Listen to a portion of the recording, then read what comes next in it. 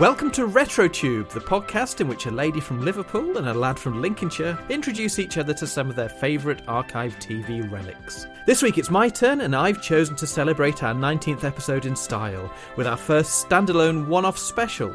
It's the Beatles' 1967 lavish musical extravaganza stroke aimless fever dream. It's Magical Mystery Tour.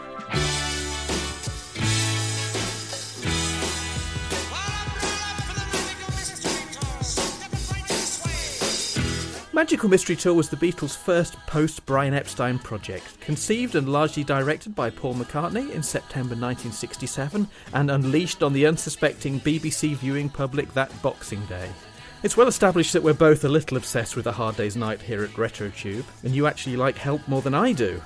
But Heather, had you ever experienced the delights of Magical Mystery Tour before? I had not. Now, I'm not 100% sure how much everybody knows about my views towards the Beatles. I know you do, but... Conflicted. Not exactly conflicted. I like the Beatles. I want to put that out from the get-go. Yeah, establish that up front. Yeah, let me just say, folks... Before they arrive with pitchforks and torches. I've got nothing bad to say about anybody from Liverpool. Well, within reason. Yes. Depending on who they play for. And also which member of the Hollies they are. Exactly. I do really like the Beatles. I am not a great fan of anything after Rubber Soul. I am not a Blue Album girl. I am very much a Red Album girl, which, when, you think about my footballing preferences, is a little weird. Also, because the Beatles were, weirdly, one of the last bands that I got into from the 60s. I am not a person who will listen to any other music from the 60s and be like, yes, the Beatles certainly influenced all of these people. I'm more like, well, all of these people had other influences as well, and they were, peers of the Beatles, so they probably enjoyed their music too. I have a less sort of bigger than a casual fan, but not a big fan. This is why I've not seen Magical Mystery Tour. I'm not really into later Beatles stuff. When they stop remembering to shave, I kind of know how to get a nice haircut. When it gets to the stage where George looks like a witch, I'm out. I'm sorry, guys, but you're scaring me. I like the scary stuff. I don't especially want to do it in the road with anybody. I like the hauntological Beatles. None of that. Just play me some proper songs and leave me alone. Thank you. Right. So we might be having a bit of an uphill struggle with this one. But we shall see. I don't know. I might surprise you. Well, you never know. We'll find out. So I've been obsessed by the Beatles probably since I was 5 or 6. I was never that into music. I didn't really like 80s chart music. Yes, before it was edgy and cool to listen to it. Yes, exactly. We had a few records at home. We had Witches Promised by Jethro Tull, which is a single I absolutely adore now, but at the time it was a bit grown up and a bit spooky. And we had Parsley, Sage, Rosemary and Thyme album by Simon & Garfunkel. Exactly the same comment for that. I love it now, but it was spooky and unnerving, and it was all about death. And just like, as a 5-year-old, it's like, I'm quite enjoying listening to this, but it's freaking me out, man. I didn't really like my parents' taste in music, especially. A lot of people who are into 60s music and the Beatles go, yeah, I got it from my parents' record collection, but they were into a lot more adult music. They liked Rolling Stones and Led Zeppelin and that kind of thing, and they weren't especially Beatles fans. But one summer after we went to visit my grandparents in Dundee, my dad brought home his copy of Sgt. Pepper's, because although he wasn't a Beatles fan, everyone in those days who liked music bought Sgt. Pepper, so he had an original Sgt. Pepper. It was the rule, it was the law. Everybody got one with a box of cornflakes. Yes, and came on the doorstep with the milk. Yes. But, Dad's music, Dad's boring music. Oh, you have to listen to Dad's boring music. That's me, aged 5. Wow, you were a grumpy teenager, aged 5. Yes. By the time we got to Lucy in the Sky with Diamonds, I was hooked. I genuinely listened to this album over and over again all day. My mum had we didn't have a hi-fi, we had a little 1960s portable record player that came in like a red suitcase with a handle. I'd take it up to my room and I'd listen to Sgt. Pepper over and over. And I was consumed by the Beatles, and I got Beatles records for Christmas and birthdays. I never got the Red and Blue album. I must be the only Beatles fan who's never owned nor heard the Red and Blue albums. My first album was 20 Greatest Hits, and then I got all the actual albums after that. I got books. It was very rare I'd actually see the Beatles in motion, so you'd like it'd be really exciting when they showed the Strawberry Fields Forever clip or the Hey Jude clip, which were the ones that I mainly remember seeing. It's like, wow, it's the Beatles actually moving and in real. In real. Yeah, and it would be almost too much to comprehend. Oh. I have been, since probably about 1981, obsessed by the Beatles. It's probably my 40th anniversary of being obsessed by the Beatles this year. That's longer than I've been alive, Adam. Isn't it? Yes. She says proudly. So we got our first video recorder much later than everyone else. It was Christmas 1990. Oh, wow, crikey, that is a lot longer after everybody else. So it would have been 1991, I think, probably with my Christmas money, or I think W.H. Smith's vouchers. I bought on VHS Magical Mystery Tour and Help. Great choices. They were £20 each. £20 each? Blood me now. This was in 1991. I didn't calculate how much that would be, but that's crikey. a lot for anything. I think something that people don't really remember these days is that if you recorded things off the telly with a blank cassette, usually the quality was fine. But ironically, the really expensive shop-bought pre-recorded tapes were often horrible quality, really kind of... The image wasn't sharp, it wasn't very colourful, it just looked murky. And so I got these home, and I think this is possibly why I'm not very keen on Help to this day. I was so disappointed. I hadn't seen A Hard Day's Night at this point. This came later. Having paid all that money, they just didn't look good. The Beatles were hardly in either of them that much, really, and I was really disappointed at the time. Oh. I loved the album already. I'd probably Christmas 84, 85, I'd got the album. So to me, it's a wintry record. It reminds me of Christmas. Yeah, I can get that. From the film, it looks a bit chilly. Yeah, it's filmed in September, and it's still sunny, but that kind of autumnal sunlight, and everyone does seem to be shivering a little bit. In fact, one of my notes on... I think I Am the Walrus. Yes, I Am the Walrus looks even colder and windier than I Need You from Help. And that's pretty chilly. That is pretty chilly. Poor Ringo stopping in the middle just to have a little shiver. His little nose glowing red.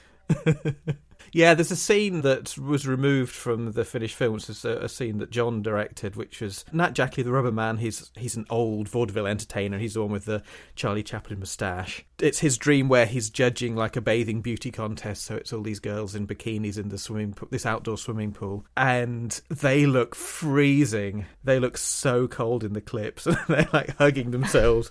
So it was not a warm experience. But anyway, so going back to the start, what did you think? What did you think to Magical Mystery Tour? Well, do you know what? I absolutely loved it. Wow, I'm both amazed and relieved. Yeah, no, I really did. I was expecting it to be a lot weirder because everybody's like, oh, it's weird, you won't get it. Doesn't mean anything, you won't get it. Nothing really happens, you won't get it. It'll be weird. It's just weird. It's just weird. And I was like, oh, well, I mean, I've seen a few weird 60s things. I mean... You certainly have. I'm a game girl. I'm ready for anything.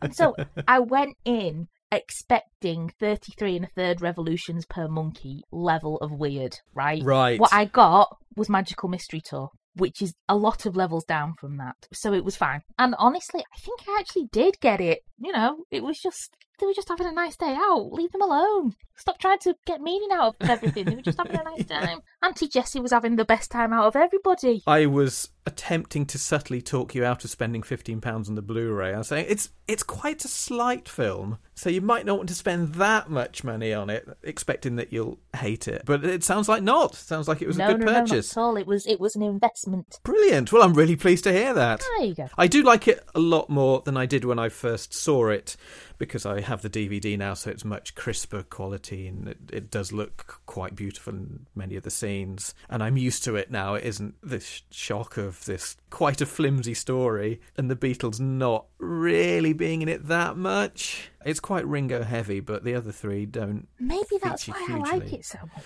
Yeah, it's got the drummer in it. So much Ringo.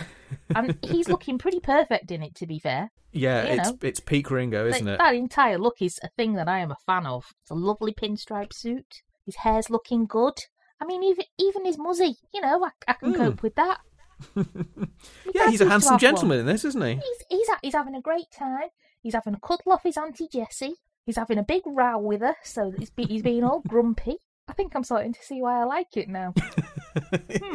Richard B. Starkey and his Aunt Jessica are always arguing about one thing or another. Oh, I'm going. Oh, go! Go on. And what with today being Sunday and the weather looking up, you'd think they'd have given it a rest. For goodness sake, will you stop that sitting down? All right, what's your hurry? But no, on and on they go, Good morning. said Richard. Good afternoon, sir, said the courier. They were late. Hello, Flo, you all right, girl?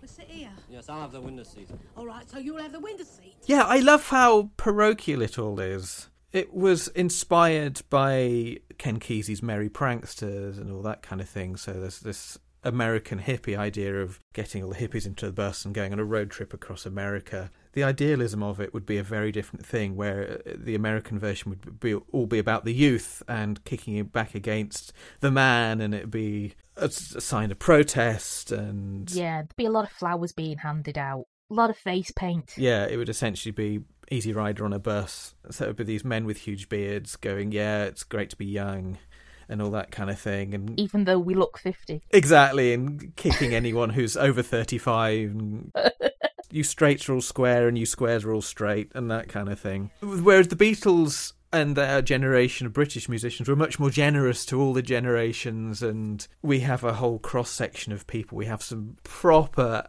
1960s little old men, which you don't really see anymore, with their disgusting tiny cigarettes and that kind of thing. Great, I'm glad we don't see any of that cigarette activity going on Yes. anymore. But it's also lovely to see it preserved. It's quite nostalgic. Yeah, it is certainly of its time. So even the ordinariness is quite dreamlike, I think. If it was just full-on trippy the whole way through, it wouldn't be grounded by anything, but the fact that it is very, very working-class Liverpool. It is very much that. I like the fact that although the Magical Mystery Tour bus is all done up in a very psychedelic way, you only need to say those words and everybody knows what that bus looks like, even if you've not seen the film. Yeah, Inside, it's a crappy old coach.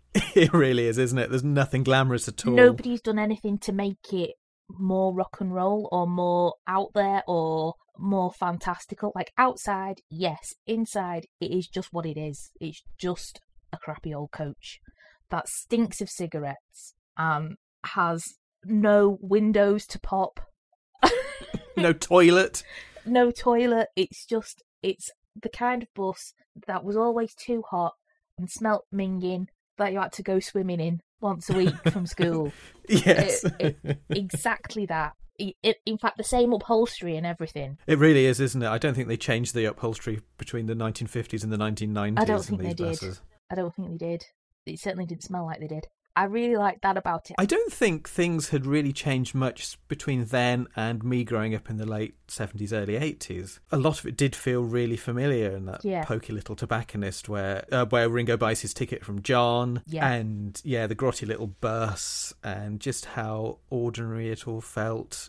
Because I did actually go on a Magical Mystery Tour once. Did you? Have you ever been on a Magical Mystery Tour? I have not. Oh, yeah, we went on one from, I guess, Carlton Scroop in Lincolnshire. And the thing Paul says about their Magical Mystery Tours is they always ended up in Blackpool. Ours, we always ended up in Skegness. Oh, here we are in Skeggy, what a surprise. So it was the same thing that, like, oh, where are we going to go? But it is, of course, the nearest seaside town always. So we did end up in Skeggy. Even though it takes place quite a bit before my time, it felt really familiar. And I'm not as posh as you think I am. I did all the working class pursuits at the time. I refuse to back believe in the it. day. I think maybe your butler came home and told you about it. My new valet. Yeah. Before he ran off with a karate-trained lady in a strange pair of silk pyjamas. Yes, came heard. Mr. Leslie, sir, the Charabanc trip was most enlightening today. Yes. Now I feel like Stephen Fry with your ballet. So I really like that it opens on these terrace back streets, and it's, I think, filmed in Kent, but it could be anywhere. It could be anywhere. Imagine it's Liverpool or working class London or something like that. So it is very much of that place and time. And you can totally see any two people having a row up a hill like that. Even the Magical Mystery Tour itself, which has a staff of 3 people, which seems like a lot, actually, is just a bit cheap and seamy and amateurish, which I like. Yeah. Good morning, ladies and gentlemen, boys and girls. Welcome to Magical Mystery Tours. I am your courier, Jolly Jimmy Johnson. All my friends call me Jolly Jimmy, and you are all my friends. Over here is your hostess, that lovely, delightful, delectable Wendy Winters. Lovely girl, lovely. And over here, our driver for the trip, that wonderful driver, we hope. Alf! Off you go, Alf! There we go now, splendid. Fasten your safety belts, please. Away we go! We meet the courier, who's played by Derek Royal, who is most famously, sadly for him, was playing the corpse in Kipper and the Corpse and Fawlty Towers. There's not really a plot. I was going to say describe the plot, but... It's basically, the Beatles have got a handful of new songs, and so they sort of have a little segment in between introducing them. Ringo and Auntie Jessie are having an argument. The argument carries on onto the bus. Paul starts bothering a lady, and a little photographer chap comes up to save her. Well, you know, when I saw your first film, I really thought you had something in it. But it was only about 6 then. Wasn't it Blue Lady? Lady in Blue, something like that. No, you were. I'm myself. I'm 30. But I look a little younger due to a Pharaoh sweater, which excuse me, sir. Yes? I'd like to take a photograph of the young lady. Do you mind? I don't mind if Miss Gabriella I can't take it does while it. you're there. Well, Miss so would you Gabriella mind doesn't moving? mind, You don't- so it doesn't matter. Thank you, bye-bye. See you later, maybe. Come along. Oh, we won't see you later. Can I have you up there? All right. It took me a few viewings to realise that actually Paul was bothering 2 different ladies. He starts off by bothering the starlet, as she's described in the fur coat, and then next time we see him, he's hitting on the hostess. Miss Winters. I love how sarcastic that sounds. It does sound very sarcastic. An entire busload of people being sarcastic all at the same time at you, that's got to sting. Good morning, lads and lasses. My name is Miss Winters. Good morning, Miss Winters, Miss Winters, Miss Winters. John keeps falling asleep on George, and George is not happy about this. John steadfastly continues to stay asleep, because that's exactly what John would do. So, yeah, Fool on the Hill we have, which is mostly there to look pretty, I think. It's a very pretty... It is a very pretty video. It looks a lot like the As We Go Along sequence in Head, the Monkees film, and I think possibly... It does look a lot like that. That was them sort of reflecting that, the fact that it's Paul strolling through these beautiful landscapes at sundown, and there's that lovely golden hour sunlight to the whole thing. In fact, the whole film has a kind of golden orange tint to it. It does feel like everything was kind of shot at around about 4 o'clock in the afternoon. It does, doesn't it? And Paul actually went to France to shoot a lot of that. He just decided to go, and he didn't have his passport, but he kind of thought, well, I'm Paul McCartney. So he went, and they let him through because he's Paul McCartney. It would be great to have that level of fame, not just fame, but sort of global respect, that you can just go up to immigration in France and go, hey, I'm in the Beatles. They go, oh, well, come in. Like the doorman in A Hard Day's Night. Just going, oh, it's you. Yes, please. I think Paul McCartney could get away with that. I'm not 100% sure how much John Lennon could get away with that. This is true, yes. He had a bit less of a wholesome image, I think. I mean, Paul knows how to behave. He's had lessons.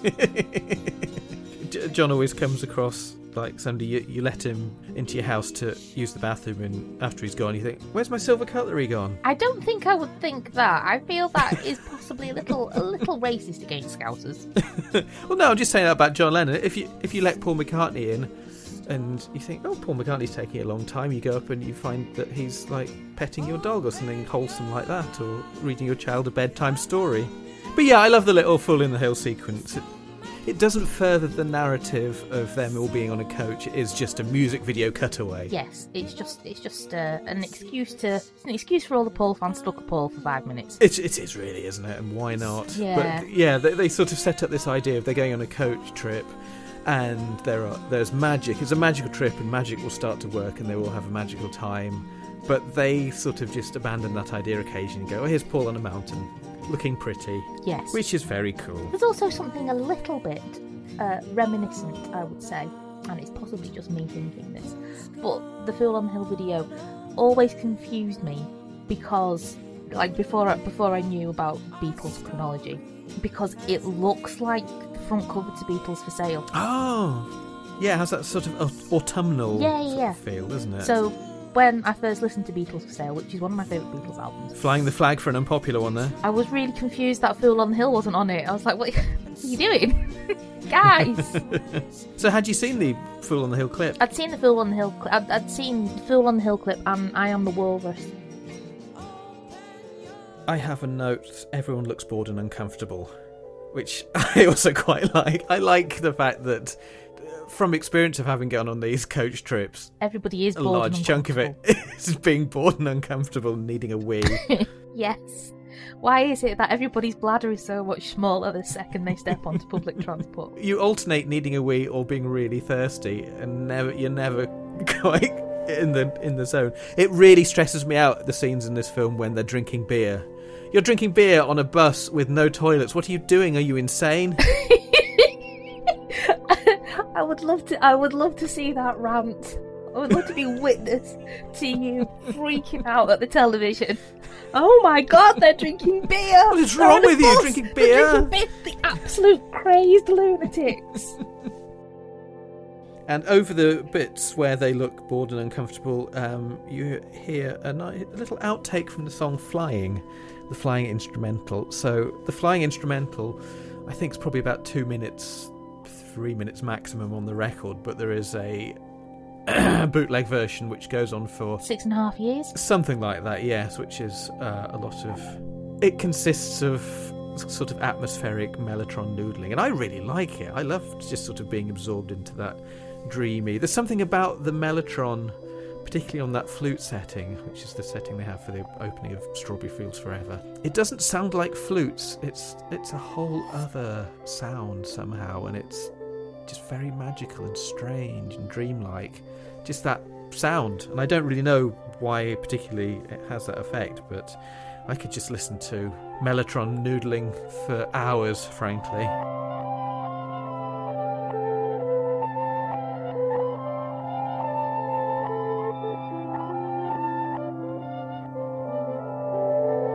Ivor Cutler, of course, we haven't mentioned Ivor Cutler yet. Oh, Buster Bloodvessel. Who the lead singer of Bad Manners was named after. I was wondering this while I was watching it. One of the many punk acts like the Ramones. They weren't really a punk act, they were a ska act, but people of that era like the Ramones, named after a twee Beatles related thing. There you go. But yes, Ivor Cutler. I love Ivor Cutler. He's very sweet. He does monologues called Life in a Scotch Sitting Room, which are hilarious, and he does these little songs, usually playing the harmonium in his very dry way. I decided to leave home. As I closed the front door behind me, a sherbet sucker in my hand, it started to pour. I stood in the garden, letting myself soak, hoping to die. The family drifted purposefully to the window to watch. The sherbet burgeoned out the bag. I leant to pick it up, encouraged by good-natured shouts from my sister, who had left home twice. I love it. And he did a song for Magical Mystery Tour called I'm Going in a Field, which they removed. It didn't make the final cut. The Swines.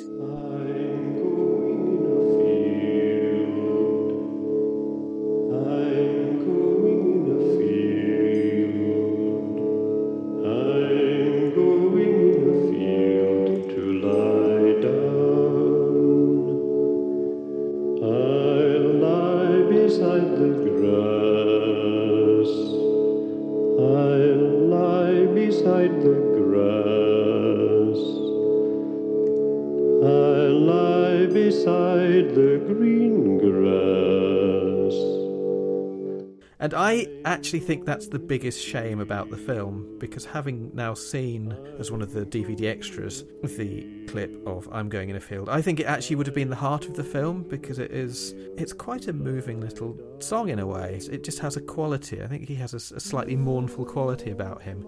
And it's filmed on his white harmonium at sunset, and he's in his grey courier uniform singing this mournful, lonely song. It's a really nice, moving little song, I think. So it's a shame that it's ended up just as an extra and not in the actual film. And I think, personally, it would be a slightly better regarded film if that was still in there. That's my theory. You tell him, Adam. You tell him. That's my theory, and I'm sticking to it. I think he's one of those people that I've encountered, but not realised. He was a John Peel favourite, and he'd crop up on late night shows on BBC Two doing his strange poems and stuff like that. By coincidence, I kind of equate him a bit with Vivian Stanshall. He was one of those eccentrics that you'd see. Apparently people who lived in London in the 80s and 90s would see the pair of them around occasionally, both riding their bicycles, not together. Oh, what a shame. You see, it would have been better if they had been, and then gone out to try and find the strongest pair of trousers in the shop. So you'd see Vivian Stanshall with his enormous orange beard with its knots in it and his big octagonal glasses riding around looking huge, and then little Ivor Cutler riding around looking awful wee. I like the bits when Ringo and Jessie are arguing and they break character and they just laugh. Yes. You can tell they really, really got on with each other while they were filming this. You can, yeah. And she seems like a really fun character. She appears on some of the outtakes on the DVD as well. And there's a bit where she's singing blues songs over the intercom. Yeah. But that man of mine, he doesn't bother to call on me. He doesn't bother anymore. I'm going up the river to see the man of mine. And every time I go,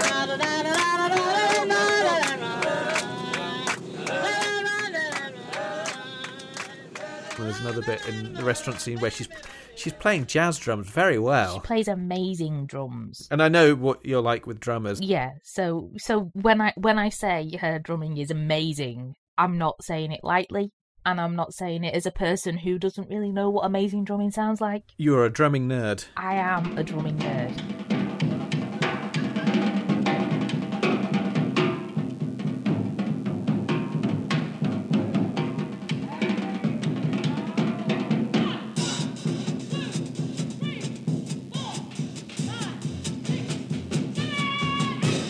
So she just seemed like a really fun character to have around. Yeah, she was. Just seemed and very I really likeable. liked her dress.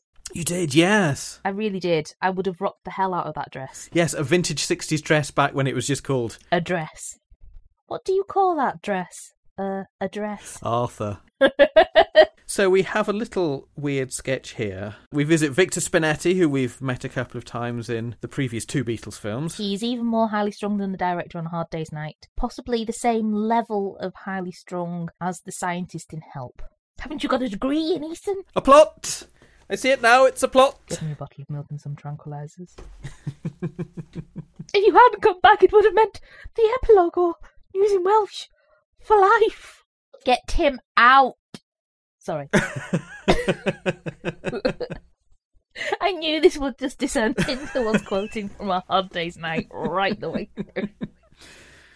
And why not? The Beatles don't say much in this, so we've got to have some references. That's right. George Harrison in this film says 4 words. He says, "It's coming," and "thank you." Thank you. Victor Spinetti in this, I only recently just discovered whilst researching this, is essentially playing a character that he played in Oh, What a Lovely War on stage. So he did the whole thing of being the drill sergeant who just talks nonsense, and he says it's because he wasn't allowed to use the kind of bad language that the sergeant majors would use in real life. So he invented this kind of shouty gobbledygook, and John had seen his performance on stage, and obviously because they were great mates, so he said to him, "Oh, can you just bring that character along and we'll do a sketch around that?" So that's how that came about. So he is actually just transferring a whole thing from Oh, What a Lovely War.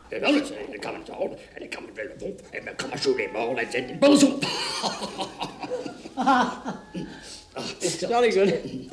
I love how he stops in mid-rant for a photo. He does that twice. He does. I like that. That's the same gag. John Cleese, your favourite, does that same gag in Meaning of Life. Yeah, but not as funny. When he's playing a waiter, I think, where he kind of intuits a photograph and stops and poses for it and then carries on. Yeah, that's a nice bit. And the fake cow in the field is quite dreamlike. I also wrote, there's something quite The Prisoner about this. I know what you mean. It has that kind of feel, doesn't it? That magical real, slightly off-centre from reality kind of feel. And actually, speaking of John Cleese, I also wrote, they've moved Paul's desk into the field too, like John Cleese at the start of Monty Python's Flying Circus. Of course, yes. Yeah. Paul McCartney playing a character. He's playing Major McCartney, who's sort of a character. He just kind of sits there, to be fair. He doesn't really say a great deal. No, he's a little bit posh, and yeah. His setup on the desk, the whole weird conspiracy theory Paul is dead rumour, which is of course nonsense, but he has a sign on his desk which says, I was. People take that as a clue. It's like, oh, it's not that he is, he was. Oh, for goodness sake. It's one of the closest bits to Head, the Monkees film. Head has a similar thing where it's a series of sketches folding into each other, and although they're structured like sketches, they're not funny. And they don't really have a point. No. They seem like they're going to have a point. And then they don't. And then they sort of stop and turn into something else. Yes. And which is one of the things I really love about that film. It is one of my all-time favourite films. But you're never quite sure where it's going to go next. Okay, weirdos. Just what were you doing in there? And this better be straight. You. Fuzzy Wuzzy. In the black thing. You meant, right? That's right. Yeah, what we were doing in there. Yeah. Well, first it was, we were in a factory. Yeah. Oh. And then there was a commercial thing. No, it was a vacuum cleaner. Yeah, vacuum cleaner, right. Okay, boys, let's go downtown. But, sir, we were just looking for David Jones. David Jones? Who's David Jones? And I think this is getting close to being a bit like Head. It's not as jam-packed with incident, and this is a bit more freeform and a bit more quiet and empty and easygoing and doing its own thing. It's not bang bang bang with these weird ideas. No one gets sucked up into a giant vacuum cleaner. Certainly not. For a start. Certainly not. And no one is dandruff and Victor Mature's hair. No. I mean, there is a cow, but Davy Jones isn't walking him. No, Frank Zappa. Yes, I was going to say Frank Zappa isn't walking the cow. Davy, didn't he? Yes, this is it. And then the cow said, "Monkeys is the craziest people." It's the craziest people. Yes. I knew Davy Jones and a cow were involved. But this is a similar thing. It's just this kind of little scene. It feels like it's going to either be funny or go somewhere and make some kind of point. But it doesn't really. And then they're suddenly in a field and there's a cow and the desk is in a field. And then this line of people from the bus walk past, and the people who had been with the Sergeant Major and Major McCartney just join the queue, and they all wander off, and Victor Spinetti's left screaming at the cow. And so it sort of goes nowhere, and it has that kind of dreamlike feel of you're thinking about one thing and then you suddenly get distracted and you're thinking about another, and it all changes. It does. Yeah, I like that. Then it just randomly changes into a tug of war, and it's called the Magical Mystery Tour Marathon, because there's all kinds of random things going on. There's different sports. There's wrestling going on. And speaking of The Prisoner, Angelo Muscat, who played the butler, makes a little cameo as a wrestler. There's a random game of blind man's buff going on, a random sack race, a random normal race, which ends up in a full-on transportation race around a racetrack.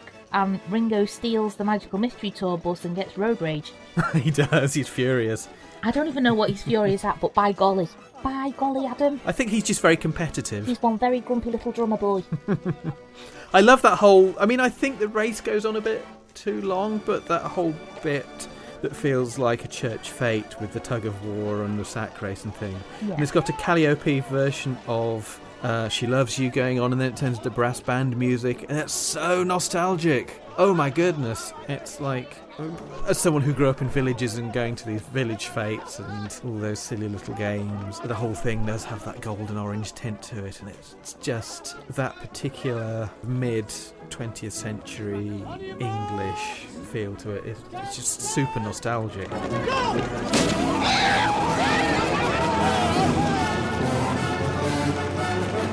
At this point I noted there's a disappointing lack of actual Beatle action. I think outside of the songs you never see the Beatles all together interacting. No, I don't think you do. I mean, apart from magicians. Yes, that's true. But even that is barely. John only appears in the later little magician sketches. Well, that's because it was taking him half an hour to find the sugar, Adam. You talk about your magical mysteries. I spent half an hour looking for that sugar, I tell you. They all look. I was half an hour looking for the sugar. Is there one for me? Aye, there's one over here, Richie. Oh, how are you, Bonzo? All right. Any news of the bus? The bus. It's 10 miles north on the Dewsbury Road. Really? And they're having a lovely time. They're having a lovely time!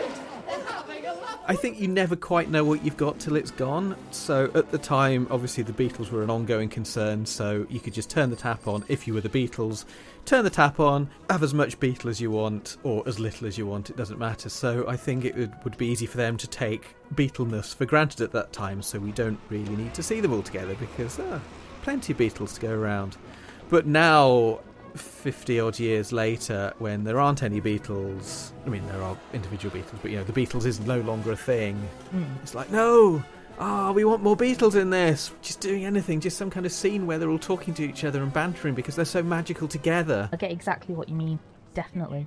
I think I would have liked a little bit more of them actually speaking to each other, but they really didn't. If you had no idea about the Beatles or who they were and you sat down and watched this film, once you got to the I Am the Walrus sequence, you would think, A, oh, they're a band, and B, oh, those four. That you would have no clue that they belong together. Yeah, I know what you mean. I know what you mean. Oh, right. Oh, I see. Right. Oh, it's there. Right, those ones. So you think maybe it's Magic Alex or maybe it's Mal Evans, who's very prominent throughout because he's so enormous with his bowler hat and his big glasses. Yes. Oh, he's the drummer. He's not just one of the actors. I like the random use of freeze frame and slow-mo that's used throughout the film. So, like the bit at the end of the marathon where Ringo jumps out of the bus and it goes into slow-mo briefly and then releases again for no real reason. And I like that. There's also a really surreal bit which I like, and that's a glimpse of quite how surreal it could have been. George, the photographer, is taking a photograph. They're posing to be photographed, the winning team from the bus. Yes. And he puts his head under because he's using one of those old-fashioned cameras where you have to use the little veil. He puts his head under the veil, and he comes out wearing a lion head. Yes. Yes, I remember that. And I thought, that. wow, that's quite surreal. That was quite a good moment. It's like, why isn't it a bit more like this? I like it, but I was just, I just wanted it to be a bit more like that. A bit trippier, a bit weirder. I was expecting the whole thing to be a lot trippier and a lot weirder, and I was promised so much more. Like, can people just not tell me things are weird when they don't know what my propensity for weirdness is? You're a fan of The Prisoner, so you've got a lot of weird capacity. Yeah, that's right. But here's a fun fact that I only just discovered. The lion head he's wearing is the 1966 World Cup mascot head. Oh, well, there you go. Oh, well, that makes sense, because it was only filmed... Was it 1967 it was filmed? And he was the 1966 World Cup mascot, George Claydon. That makes sense. It was him inside the lion. It's one of those little contemporary references that decades in the future you kind of have to know in order to get it. But presumably at the time, everyone watching it would go, oh, yeah, it's I looked up the name of the lion character, but I can't remember it now. But everyone would go, oh, yeah, it's the mascot lion from the World Cup. But, of course, it being the Beatles, they hired the actual actor from inside the lion to play it as well. So it's not just a random little person. It's the actual actor, George Claydon. And to be honest, people from Liverpool, 1966 is not so much the year that England won the World Cup, but the year that Everton won the FA Cup. Right, okay. And the other lot won the league. That means nothing to me. Well, it doesn't have to. You're not Scouse. Going back to the Scousers in the World Cup, my dad went to see England play Brazil at Goodison Park during the 1966 World Cup. He saw Pelé, and up until like the week he died, he was still telling people about that. Wow. Yeah, it was like one of his proudest moments. Oh, that's really sweet. I know. He also, one of his other favourite things that he had done, or one of like the best events he had been to in Liverpool. This kind of, in a slant way, has something to do with the Beatles, because he was born in 1935, so he was quite a bit older than the Beatles. And he used to go to the Cavern Club when it was just a normal jazz club, and he never forgave the Epsteins. For ruining his jazz club. He never forgave them, because he was like, I've seen Gene Krupa play at that jazz bar. Wow. And then all of a sudden, flipping Brian Epstein comes along, and he gets those flipping rock and rollers coming to my jazz club. He never forgave the Epsteins, ever. Brian and Clive. Yeah, you don't want to upset Liverpudlians. They'll hold a grudge for quite a while. We do know how to hold a grudge. And to be honest, we enjoy it. I think so. It's a little hobby. It's the Liverpudlian hobby. It really is. I'm not even going to lie to you about it. Even better if it's against someone involved with the Beatles somehow. It gives it that extra cachet. So Ringo once ran over me foot in his car in 1961. I've never forgiven him for that. To be fair, Ringo would do that on purpose. He would. That's also why you love him, because he's so grumpy. Yes. He's the grumpiest of the Beatles. I think maybe that's why Paul McCartney is my least favourite, because he's the least grumpy. He's the cheeriest. Yeah, this is why I like Paul. He's cheerful. He's just a very pleasant person. He's pleasant and well-adjusted. And I'm like, ugh. Oh, he's so normal and nice. Ugh. Paul McCartney's never done a thing wrong in his life, and I hate him. Well, apart for from those 9 days he spent in a Japanese jail on drugs charges. Those. He's done quite. Don't count. He's done quite a lot of things that are technically illegal, but only technically. Well, also, actually, he has had tea. He's had tea. Plenty of tea, Indian tea and biscuits, Colombian tea, homegrown tea from his dentist. And where did you get it from? Oh, I mean, if I was to say where I got it from, it's illegal and everything. It's silly to say that, so I'd rather not say that. They all get back on the bus, and your man says, if you look over to your left, if you look over to one side, nothing very exciting is going on. But if you look over to the other side, and then flying happens, and it's very psychedelic, and it's the worst part of the film by miles. Just absolutely nothing happens.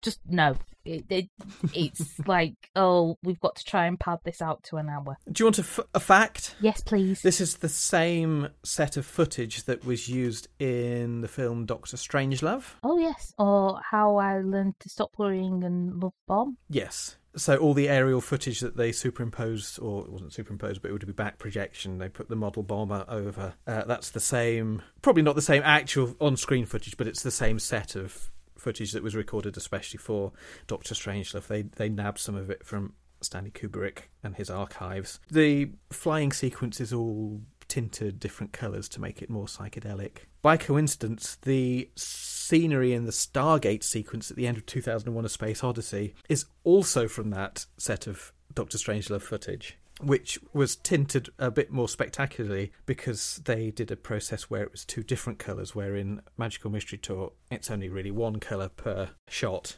So it's less psychedelic in the Beatles version because they didn't have the technology, presumably, or they didn't think of it to have it go two colours at once. But this would have gone out in black and white as well, so it would have just been muddy and you'd be barely to be okay. It would have been like watching The Incredible Hulk in black and white. It really would. No, it would be worse, because at least you can still see what the Hulk's doing. That's true. This is just... That's you're true. just seeing some This mud. is just 3 minutes of a field. Vague shapes in the grey stew. I quite like the song Flying these days, or the track. I didn't really enjoy it when I was little, because it was just like an instrumental and it trudged along a bit and didn't do very much. Yeah, no, I get that. So it wasn't really my favourite when I was little. But I really like it now because it's quite evocative. It has all the mellotrons and it's nostalgic for the time when I was listening to it and not really enjoying it that much, but it kind of... Oh, I remember listening to this and hating it. Oh, the good old days. I have always had a bit of a problem with instrumental tracks. I will always skip them, always. I quite like them now. I've been listening to all sorts of progressive rock with the lengthy instrumentals. It just feels like an intro that just won't let just won't quit. It's like if the rest of the band have had a row with the singer, and like the singer always starts and takes a breath. But it does transport me back to playing on my ZX Spectrum 48 and listening to my Beatles records at home. And I love The Magicians. I'm gonna come out here right now, right here. The Magicians. everybody. Yeah, and John does a good job as the narrator. He does. I really like John's Quite charming, yeah. Where the eyes of man have never set foot is a definite Leninism. Isn't it? I love Richie's very panicked, where's the bus? Where's the bus? Where's the bus? Where's the bus? Paul just tells him to shush. Rude. It's 10 miles north on the Dewsbury Road. Only 10 miles away. It's only 10 miles away. Beyond the blue horizon, far above the clouds, in a land that no one knows, live 4 or 5 magicians who spend their days casting wonderful spells. Come with me now into that secret place where the eyes of man have never set foot. Where's the bus? Where's the bus? I love the magicians. I'm sorry, but I do. The end. Again, I like how grotty and parochial their little lab is. It's like a horrible little school classroom. It's the cutest. I love it. And I love them. And I love their robes. And I love George looking out of a telescope for no apparent reason. If this was an American film, it would be some kind of trippy, far-out drugs den. It might look like it was from Holy Mountain or something like that. It would be really glittering colours and shimmering lights and that kind of thing, and possibly belly dancers. Definitely belly dancers. This is just a grotty science lab in some horrible secondary school somewhere. And it's great. It's the closest thing to a plot that happens. It is, isn't it? There's the question that sets up the plot. Where's the bus? There's the conflict when nobody says where the bus is. And then there's a resolution when we find out that it's 10 miles north on the Dewsbury Road. It's an entire plot. Yeah. After that, we have Buster's Dream. Yes. Which I think is really sweet. I love it. It's Ivor Cutler romancing Jessie Robbins on a beach. I'm so here for it. He draws a big heart. He draws a big heart around her in the sand. And there's lots of kisses and cuddles, and it's adorable, and it's genuinely romantic and tender, and it's not played. And they both look really happy. They are both really happy, and there's a beautiful orchestral arrangement of All My Loving. Yeah, you can say it's not played to mock the fat lady or anything like that. Oh, look at her, she's got a boyfriend. No, it's not. It's not like, oh, the middle-aged fat lady has pulled the skinny bald man. It's not like that at all. It's like these two cute kids have found each other and they've fallen in love straight away. And it's just adorable. And the way he says that he loves her. I love you! I love you! And even that ends with a sort of dreamlike thing where just people are running past camera. Just lots and lots of people. Just dozens of people appear out of nowhere, running from left to right past the camera. And then it cuts to Ivor Cutler at the front of the bus, speaking over the intercom. I am concerned for you to enjoy yourselves within the limits of British decency. Which is a line I still use, and the trouble is it doesn't make sense to people if they don't know the reference. So if I'm wishing somebody a happy birthday, I say, oh, have a nice birthday and enjoy yourself within the limits of British decency, then this makes me sound awful. I am the courier. Good morning, men and women. Welcome. I am concerned for you to enjoy yourselves within the limits of British decency. You know what I mean, don't you? Well, don't you? Yes, Mr. Bloodvessel. As well as more Beatles, I want more Jessie and I want more Ivor. I think so. I will completely agree with that. Yeah, definitely. I could take or leave everyone else on the bus. Yes, except for those 6. But then it goes into I Am the Walrus.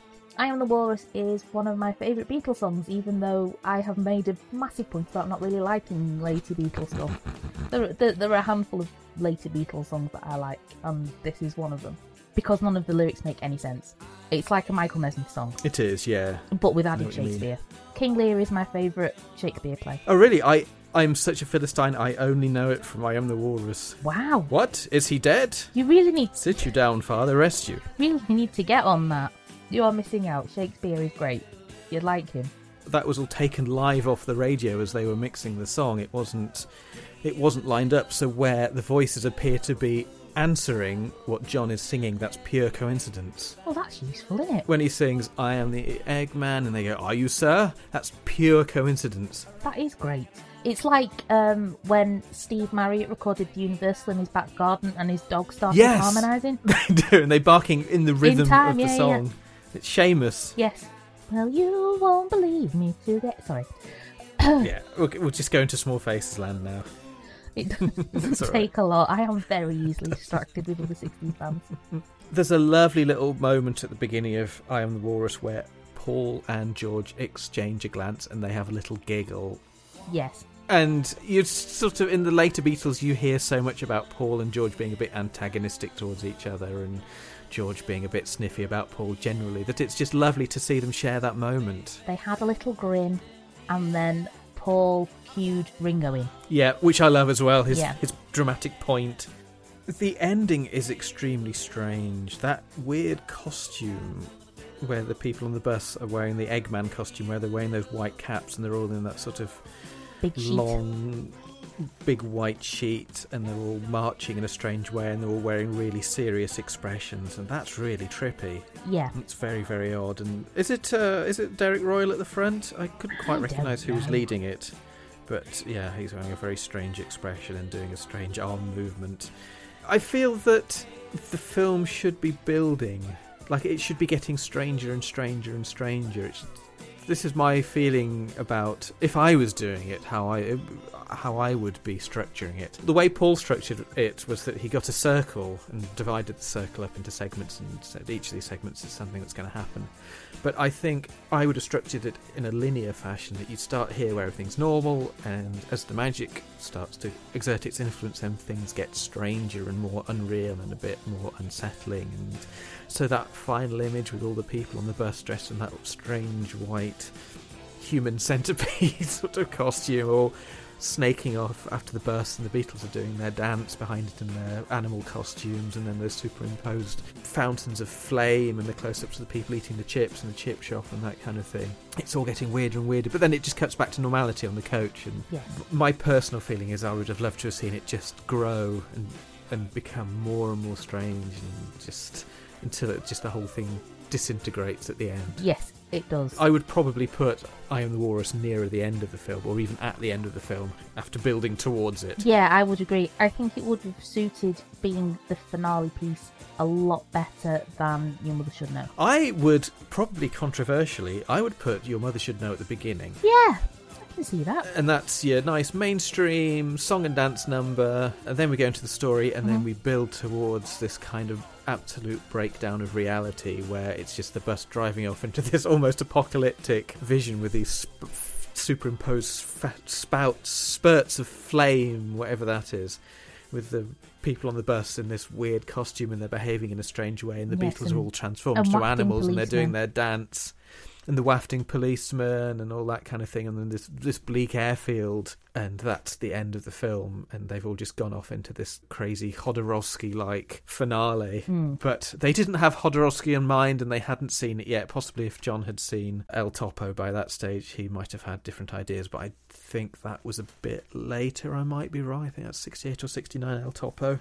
But he got very into El Topo, and he helped finance Holy Mountain, which is a strange film. Is it an actually strange film? Or is it strange like Magical Mystery Tour strange? It's an actually strange film. Okay. El Topo I don't like. It's a western, it's very unpleasant.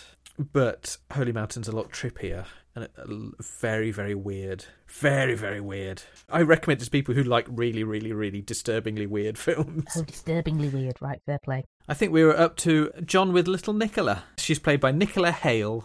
And this is John's little moment where he gets to be charming and lovable. He is charming and lovable in spades in this scene. He's adorable, frankly, which is not a word that is often used with John Lennon. No, and you're notably not really a John Lennon fan. I am a George and Ringo fan. You are. Then John and then Paul. Blimey. But kind of George and Ringo and then the other two. Right, okay. That's fair enough, I think. That's fair. They need the love. Spent a really, really long time trying to figure out who my favourite Beatle was, and then in the end I was like, do you know what? I think I'm Scouse, I'm allowed to.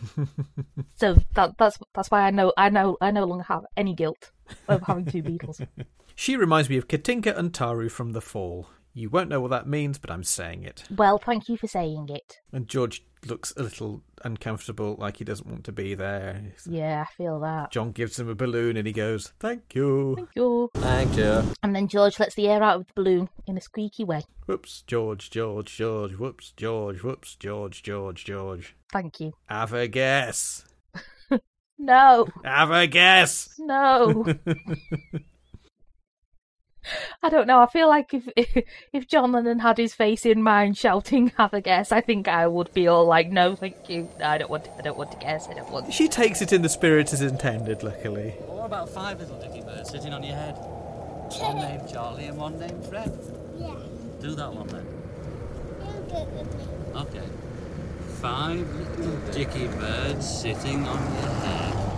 One named Jolly, Jolly, Jolly, Jolly, whoops, Jolly, whoops, Jolly, Jolly, Jolly, Jolly. Can you do that one? No. Yes. No. Yes. Yes. No. I've got a present for you. Do you know what it is? No. Have a guess. No. Go on, have a guess. No. Have a guess. No. Have a guess. No. I probably would have cried a little bit. Oh. Next, we have one of the high points of the film, I think. Jesse's dream. Really? Mm. I hated this bit. Really? Oh, I love this bit. What is it you didn't like about it? I love the bit where Ringo starts shouting at her and then they both start falling about laughing. Yes, like, that I is loved quite, that bit. That nice. was hilarious. Now shut up! Shut up, Jimmy! I've had enough of it! I can't stand it anymore! I'm getting off! Off! Don't get historical! I can't deal with anything food related in films anyway. It knocks me sick. Right, okay. So like the fact that just this mud stuff kept on being piled onto the table. John's very creepy grin. Really didn't like that, and like she had all her hands in, and it just really made me feel sick. I can't. You've a bit of a thing. And you know how much I love Terry Jones. I can't deal with Mr. Creosote. Oh no, I can't. I mean, I don't mind food, but vomiting. I can't cope with anything involving any. It wasn't even Jessie with all of the gloop. It was other people eating while all of this was going on, and also how distressed she seemed because she couldn't stop crying. She can't get a breath. I found it way too distressing. Wow. All of it. The only thing that I really liked in that scene was the big lipstick mark on Mr. Bloodvessel's head. Yeah, that's because fun, I thought that was the sweetest thing. Yes, right in the centre of his forehead. Yes, that was lovely. I like it because, well, for many reasons. I think it's one of the best authentic seeming evocations of a dream on film, because it is an actual dream that John Lennon had. He came in one morning and said to Paul, "I had this dream last night where I had this shovel and I was shoveling spaghetti onto a woman's table," and Paul said, "Right, we'll do it." So they actually filmed his dream as he remembered it happening. I think it does that sort of dream logic very effectively. So her dialogue is quite disjointed. The conversation it sounds like a conversation, but it doesn't really make sense. It doesn't connect. This time I mean it! I can't breathe anymore. It's too much. All this mud in 45 minutes. I can hardly get my breath. It's intake, Jessie, not output. I am already. 3 times this week already. For goodness sake, Jessie, sit down. Remember. I don't care. This is the way he would have wanted it. The fact that it's filmed at night in this big space, there's no ceiling on the restaurant. It's in this big aircraft hangar on the airfield where they filmed the I Am the Walrus sequence. Oh, right. So a bit like some of those Monty Python sketches where they are outdoors at night and they've just got the big floodlights on, so everything's too bright but it's also at night, like the salad days scene where it gradually gets darker and darker as it gets more and more horrific. Yeah. And all the weird things happening in the background, the distant mumbled conversations where you can see people in the distance talking but you're hearing it as if it's up close. Yeah, having a dream and John Lennon is in your dream I mean, that's quite dreamlike. That's the only time you'd actually get that happening is if it's in a Beatles film. But I imagine there'd be lots of people who have dreams that John Lennon is randomly in. Yes. I was in this restaurant and there's a waiter and he was John Lennon. And he just kept on piling stuff onto the table. And then the bit, you just see this cutaway of George the photographer. He's in some kind of box that's hanging and it's swinging from side to side. There's the cow on the wall of the restaurant, and then there's the courier's on the wall of the restaurant as well, and he's got his shirt off and he looks all muscular. Yes, there's a lot of semi-naked people, which is just unhygienic for any place serving food. It gets dream reality down quite well. I see what I totally get what you mean about the whole food thing. Yeah, no, I know what you mean, and knowing that it actually was a dream makes it make a little bit more sense. Yeah. In a weird roundabout way. But just no, because I originally watched it yesterday, when all my troubles seemed so far away. And then I watched it again today, and watching it again today, this was the scene that I was least looking forward to rewatching. Right, okay. But it's only a dream. Oh, this is my other thought actually about these things, that I would have no dreams in it. I would have all this stuff being real, so this would be part of the magic, and it would be part of things becoming more surreal and reality breaking down. I would have all these things happening, but I would have them actually happening. That this is the real coach passengers going through this experience, leading up to the I Am the Walrus sequence. Yes. Although there again, everybody does kind of have a little nap on a giant coat trip like that. But then finally, she does wake up, which is great. And everybody's walking through a field, and John is doing business like show business. No business, I know. Yeah. It's a typical Scouse dad, bad Lancashire accent that sounds like it's a Yorkshire accent. Yeah. Like, don't really know what anything outside of Scouse sounds like, but I know this is still sort of northernish, so I'm going for it. Yeah, my dad had the exact same. Oh, really? It's the thing, same is it? Voice, yeah. You hear John so often with that Lancashire accent. Yeah, Dad had the exact same one. Take this, brother, may it serve you well. Every one of them knew that as time went by, they get a little bit older and a little bit slower. All of them. It arrives in an envelope when you're 6 months old. It's your fake Lancashire accent. And they have this little walk across the field, and then everybody gets into a two-man tent. Yes, I really like that. Which turns into an old-school gymnasium where they've put loads of chairs up and then put a screen up to watch a film. It's quite a basic silent film gag that lots of people go into a small tent and end up somewhere else. But I think in the context of the film, it's another glimpse of how surreal it could have been. It's a nice little trippy, surreal moment where they just bend reality a little bit. And it goes straight into Blue Jay Way. Well, there's a little bit of antics. Apparently there seem to be extended antics in some of the outtakes where Derek Royal and the lovely starlet whose name is Maggie Wright, she was in Man in a Suitcase. She played a character called Anita. Oh. But I couldn't find which episode she was in. But she plays a character called Anita. Let's have a quick look. So I've got her up. Whether she was just like a bit character, I don't know. No, because the name does ring a bell. Oh wait, she's in Day of Execution. Oh, she's the girl in the car who says Mariachi. So that's why she looked familiar, because when we did on our Man in a Suitcase episode, I described him being trailed by the glamorous girl in the car, and she looks familiar from somewhere. And that's where she looks familiar from. Derek Royal and Maggie Wright they do various antics and routines at the front of the audience, and the only one we really see is she jumps into his arms, and then he just drops her on the floor. Straight on the floor, and she looks a bit nonplussed. He'd simply just released her, and she's plunged onto the floor.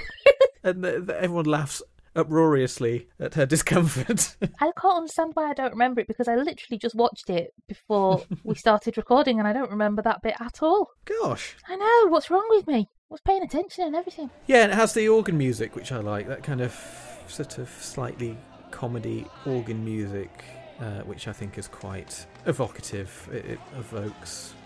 well, we'll get into that because I have words to say about Blue Jay Way. Okay, can you please say them? All right then. Well, what did you think to the Blue Jay Way sequence? I'd never heard Blue Jay Way before. Wow. There are a lot of Beatles songs that I haven't heard. I always feel like I haven't heard the majority of Beatles songs, and then I speak to people who call themselves Beatles fans, and I know songs that they don't know. So I don't really know how much of the Beatles back catalogue I know, but I know it's not all of it.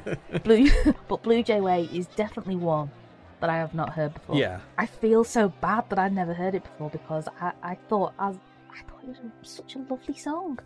Ah, that's good. Yeah, and I really like the whole double bass scene where Ringo was playing double bass and then Paul was playing double bass. And you get to see the Beatles interacting and larking about together, and it's so nice. They were larking about. Prancing about in George's garden. I think it's George's garden. It's either George's or John's garden. I can't remember. I think it's George's because it's his song. Garden. And they're prancing about and prancing and having a great old time. I'm glad you like Blue Jay Way because I think it's a really underloved song. It's one of those songs that you won't hear many people say, oh, yeah, it's my favourite. That's a real classic, that one. I love that song. People go, oh, it's a bit boring. It's George. It goes on a bit. It's a bit slow. Organs. I love it as well. It's one of my favourites. Yeah, I really liked it. In fact, I had the exact same. I don't get many people saying that this is their favourite Beatles song. About Your Mother Should Know. In fact, that was a note I made. It's a largely inoffensive song, but nobody seems to say, I love Your Mother Should Know. And I do. Isn't that strange? It's one of my favourite Paul songs. Certainly, wow. Of the Beatles catalogue. I kind of divide Paul's Beatles catalogue and his solo catalogue as two separate things, because they're both so huge in their own way and both quite different. So I think everyone, and I would say rightly, adores and raves about I Am the Walrus and the I Am the Walrus sequence here.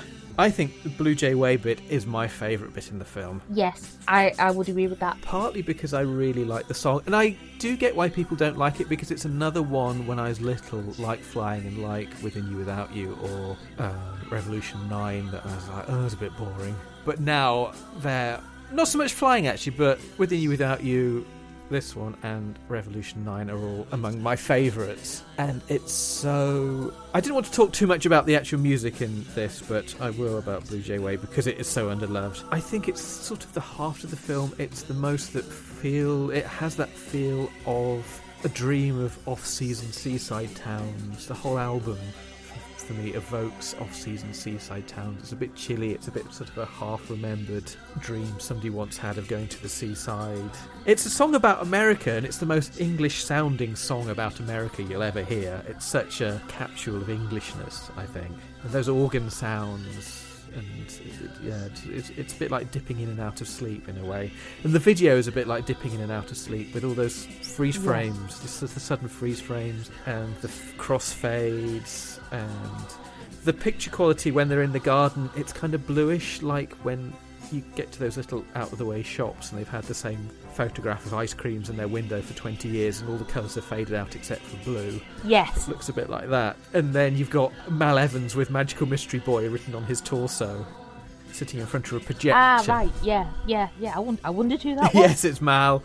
And John's on a rocking horse, which is a really dreamlike thing. So the whole thing feels like an old, abandoned seaside arcade. Yeah, I do see where you're coming from. I didn't get that when I was watching it, but now you've said it, I can understand where you get that vibe from. I have 40 plus years of...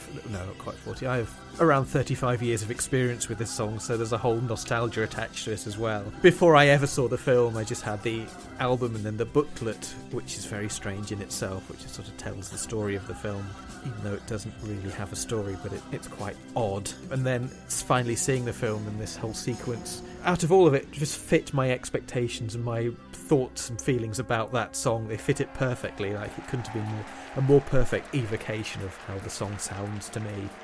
So I don't know if it came across, but I like it. Do you? Yes. I wasn't sure if I'd made that part clear.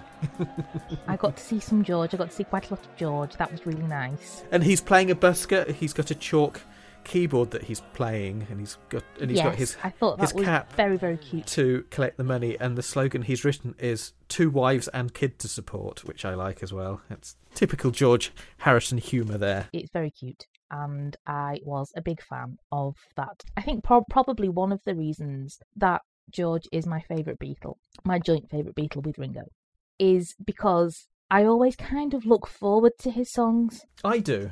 You kind of know what you're really going to get from a Lennon and McCartney song. I say that with a lot more respect than it sounds. You know that it's going to be a Lennon and McCartney song. Yeah. It's just going to be what it is, right? But George's songs, even the songs that Lennon and McCartney wrote, that George sang, like I'm Happy Just to Dance With You. There's no other song on the album like that.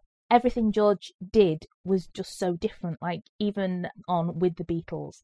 Devil in a Heart and Don't Bother Me. Completely different to any other songs on that album, and I would stick my neck out and say probably the strongest songs on the album. I find it really weird that people dismiss Don't Bother Me, because it's the first song that George ever wrote, and he didn't write another one for another 3 albums, certainly one that made it onto the album. And everyone goes, oh, it's George's first attempt, it's a bit rubbish, but he did his best. I really like that. I think it's a really good song. It's catchy. I like it. It's well structured. Yeah. There's nothing wrong with it. No, it's got a good melody. It's in that disco scene in Hard Day's Night, and you don't think, well, that's a naff song. Got a few hooks in there, so it has, and it's a little bit grumpy. It's quite grumpy. There's almost this Beatles law where you have to think certain things about certain songs, and I don't want to dismiss people's opinions. There will be lots of people who don't like that song for valid reasons, but I do also think there is a little bit of like, oh, don't bother me, we won't bother thinking about it because it's a bit rubbish. And it's not at all. It's not a bit rubbish. It's good. Let George live. So then we have our second visit to the Magicians, where we get to meet John wearing the black wizard outfit. Another one of the linchpins of the whole silly Paul is dead thing is the fact that in the Mother Should Know sequence at the end, they're all wearing carnations, and they all have a red carnation except Paul, who has a black carnation. And they... Oh my God, that really means he's dead. I didn't really... And they conveniently ignore the fact that all the magicians are wearing red outfits, apart from John, who's wearing a black one. That must have mean he was still alive at this point. I don't know. The funniest Paul is dead proof point. I hope you heard the inverted commas. Yeah, of course, yes. Of course. Is that on the front cover of Abbey Road, there's a little Beetle car, and the first 3 letters are LMW, which they decided stood for Linda McCartney Weeps. Oh, really? I don't think I'd heard that one. There's so many. And then it says 28 if, because he would have been 28 if he was alive, even though actually he was 27. But they can't get a little detail like facts get in the way of their bizarre theories. Exactly. Then we get to the drunken accordion sing-along. I love that. Did you? Now, you see, this evokes nostalgic things for me, even though nobody in my family knows how to play an accordion. Yeah. But any kind of a family sing-along, When Irish Eyes Are Smiling is definitely in there. And certainly Al Jolson songs, at least 2. So Toot Toot Tootsie Goodbye, and When the Red Robin Goes Bob Bob Bobbing Along, then I will bust out my Al Jolson impersonation. Which is surprisingly accurate. I won't bore anybody with it right now. I wrote, they only know Irish folk songs or Al Jolson songs, so it's the average Big Scouse night in, really. It's very much that to me. Like, I wouldn't have imagined any other songs happening in a Big Scouse sing-along. Yeah, I think this was Paul McCartney's whole ethos, really. A lot of rock stars, particularly that sort of time in the 70s, I think wanted to escape their roots and go out into the big glamorous world of showbiz, but Paul in particular was always very grounded, and he wanted his, like the cover of Sgt. Pepper's, he wanted to look like one of those floral clocks you got in the park, and it was all about recalling his youth and his childhood growing up in Liverpool and making that psychedelic rather than going, screw you guys, and then building psychedelia from other newer experiences. Yeah, I have to say that is a thing that I've always liked and always respected about Paul, how much he sticks to his Scouse roots. I was watching which one was it? It was the James Paul McCartney, I think it's 1973 special he did for TV, which contains a very lengthy pub sing-along. He goes to his local pub and he meets his dad there and lots of family members. Aww.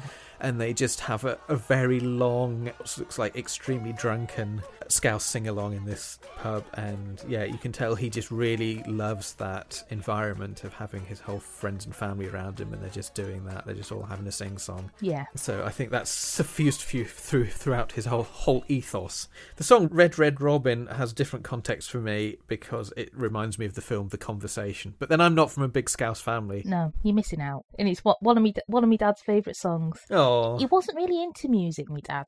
And I know I'm talking about my dad so much in this. I'm sorry, I don't mean to. But no, it's quite all right.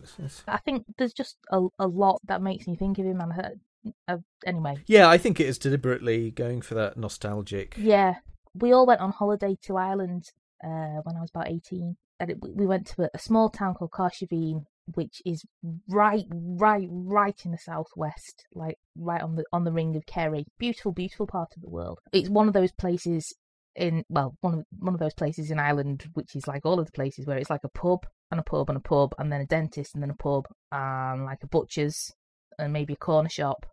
And then on the next road, there's a pub and a pub. And then at the top of the road, there's a church. And one night we went to one of the many, many pubs. There was a great band, and they were called Aist, which is Gaelic for listen. And they were amazing. They were brilliant.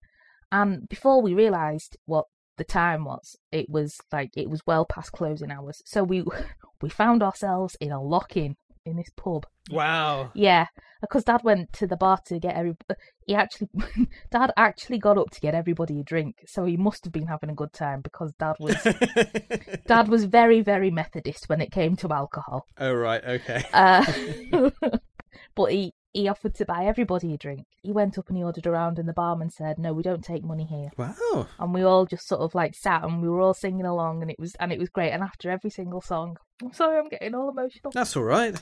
Dad just started slapping on the table and going, "Well," and that was his reaction to every single song. And he just had the best time ever. Oh, that sounds lovely. And so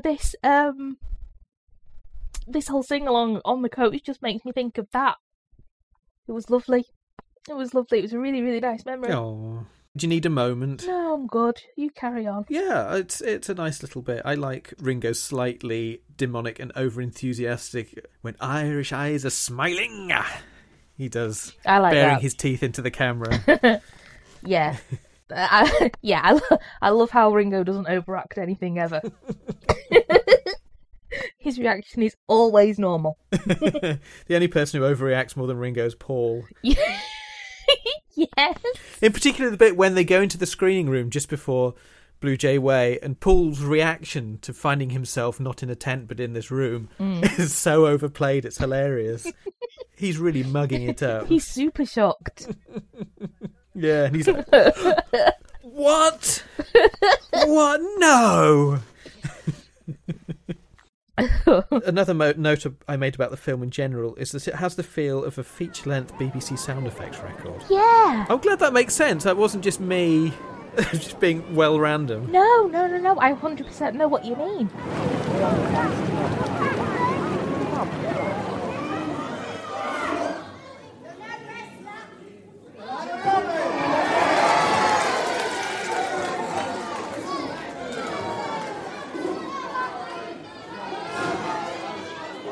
Very much. Very much. I get I'm glad that. That makes sense. Maybe I'm just fluent in Leslie.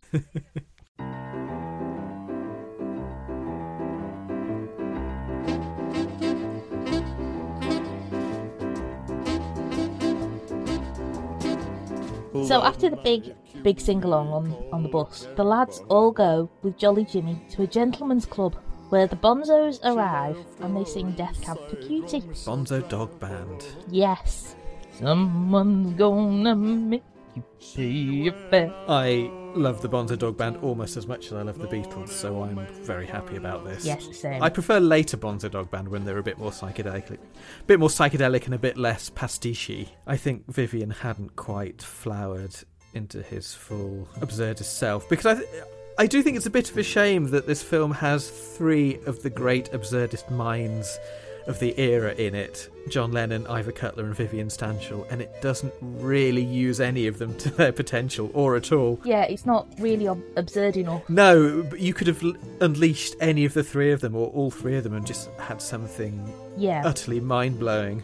And yeah, Vivian, I think, wasn't quite at that state. He might have been, but certainly in terms of what he was putting onto records, it wouldn't be until Donut in Granny's Greenhouse when you'd get... That was quite Magical Mystery Tour, because it has all these little monologues about...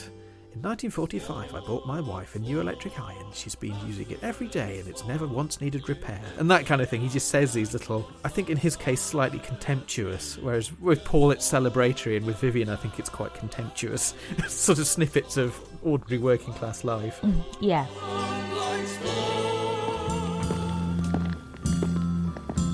In September 1937, I bought my wife a new electric iron for 8 and 6pence. She's still using it every day and it's never needed repair. Given a year, I think he could have fit right in and been a part of it, but as it is, he's just brought on to do his Elvis pastiche. But he is charisma personified. He is. I think out of all of the bizarre things that happen in this, and I don't so much know if any of them can really be classed as bizarre as opposed to just little incongruous. The Incongruous Mystery Tour. It doesn't have a same ring to it, does it? Well, it kind of is, really, to be fair. But this is the closest it gets to bizarre, because the Bonzos are there faithfully singing Death Cab for Cutie, having a lovely time. All of them are wearing, well, 3 of them are wearing masks, which I don't like, but I did know which one was Legs Larry Smith, because I can spot a drum at 50 paces, which saves me a lot of time. And while they were all doing this, and just valiantly attempting to get a song performed, Jan Carson comes along and does a striptease. It's a family show, guys. But she doesn't realise, so she gets a kit off. The thing I liked about this striptease... Yeah. And I totally heard the tone in your yeah. You don't know where I'm going with this. I don't know where you're going with this. Yeah. Please, God, let her say something that's not too controversial. This is going to be interesting. John and George are sat together at the front. Although John looks how he would imagine somebody to look at one of these places, George genuinely just looks like he's examining amoebas underneath a microscope. He's kind of a cross between baffled and disinterested. My note was the exact opposite. At the very end, after the song has finished, George looks the happiest I've ever seen him because he's just seen the Bonzos play. He says, I've seen the Bonzos play live. Check me out, I'm the luckiest boy in the whole world. Here's a 60s TV question for you. Would people have been familiar with the Bonzos at this stage from Do Not Adjust Your Set? I would imagine so, yeah. So they weren't just some random band, no. Some random weird band. It's like, who are these guys? It was like, it's the guys from Do Not Adjust Your Set. Yeah, Do Not Adjust Your Set was pretty popular. In fact, it was so popular because it was originally recorded as, and we'll probably discuss this a little bit more in a later show. It was originally pitched and recorded and made as a kids show. Then they discovered that people were finishing work early to come home and watch it. So they were like, well, let's just not let the economy go under. Let's just switch it up to prime time instead, eh? The other guest band for the film was Traffic. They did Here We Go Round the Mulberry Bush, but that was cut out. And I can actually kind of see why, because it's not a very interesting sequence.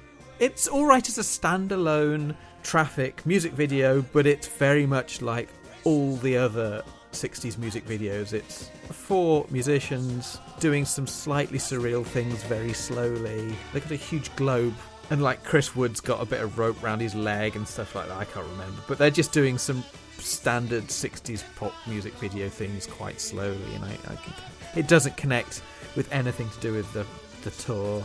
So I can understand why that one was excised.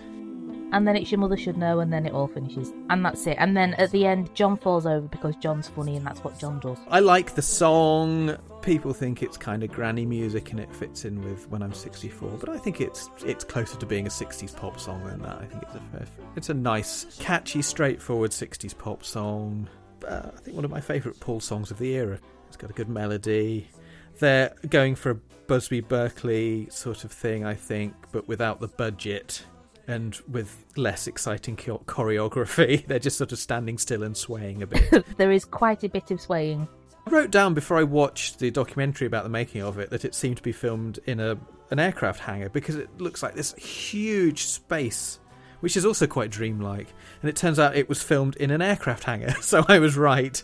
It was filmed on the same airfield that they shot The Walrus. So they let them go inside one of the hangars. You do tend to know your stuff about things like that. It's a nice end to the film, and like we were saying earlier, I don't know if it's the most suitable ending. It just kind of like the whole action stops and then this random thing happens and then everyone runs towards camera and that's the end. So it peters out a little bit. It doesn't really reach a climax. It's a perfectly nice sequence and a really very decent song, I think. And the magicians come back. Yes, they do. They make an appearance at the end, and John's voiceover says, "I told you." Yeah, that was a Magical Mystery Tour. I told you. And then they play Hello, Goodbye. And they play a bit of Hello, Goodbye, yeah. The end. So my thoughts in summing up, I think it's good for what it is, but we also know the Beatles were capable of so much more as well, particularly going from their 1966-67 Christmas discs that they made, which were these very strange, surreal little sketches that seemed to go nowhere and were quite sort of entertaining and creative nonsense. In the recent heavy fighting near Blackpool, Mrs. G. Evans of Solihull was gradually injured. She wants, for all the people in hospital, plenty of jam jars by the Ravellers. And here it is. Plenty of jam jars, baby. Plenty of jam jars for you. For you, baby, just for you. Plenty of jam jars, baby. Plenty of jam jars for you. Plenty of jam jars, baby. Baby. Plenty of jam jars for you. And how old are you? 32. Never. I am. Get away. I am. Well, what prize have you got your eyes on? I have. Ooh. Well, you've just won a trip to Denver and 5 others. Oh, thank you. And also, wait for it, you have been elected as independent candidate for Paddington. Oh. Look after yourself.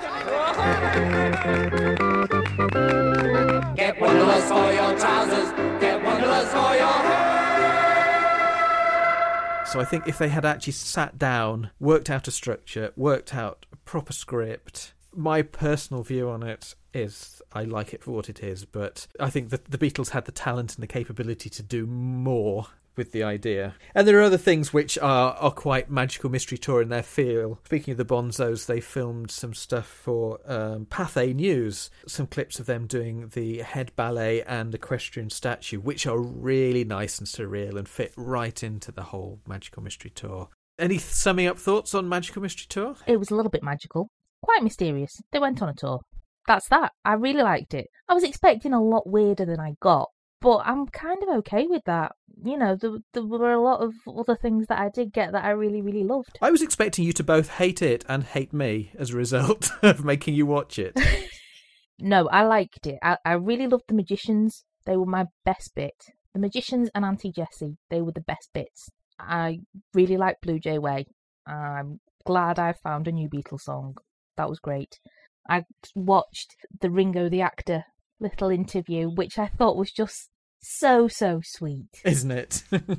I mean, honestly, say what you like about Ringo Starr, but the fact is, he's just lovely.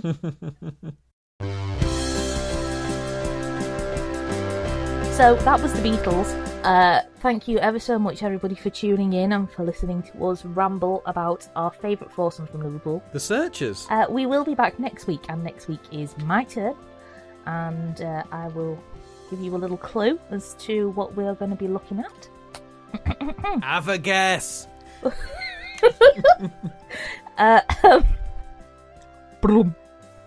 That's it. That's my clue. Yeah. Oh, yes. Yeah. Very good. It's Very good, good. though, isn't I it? like that. Do you like that? that? Yeah. I do like that. Have it anyway. Yes, if you would like to get in touch with us, you're more than welcome to. Our Twitter account is @retro_tube. Our email account is retrotubepodcast@gmail.com.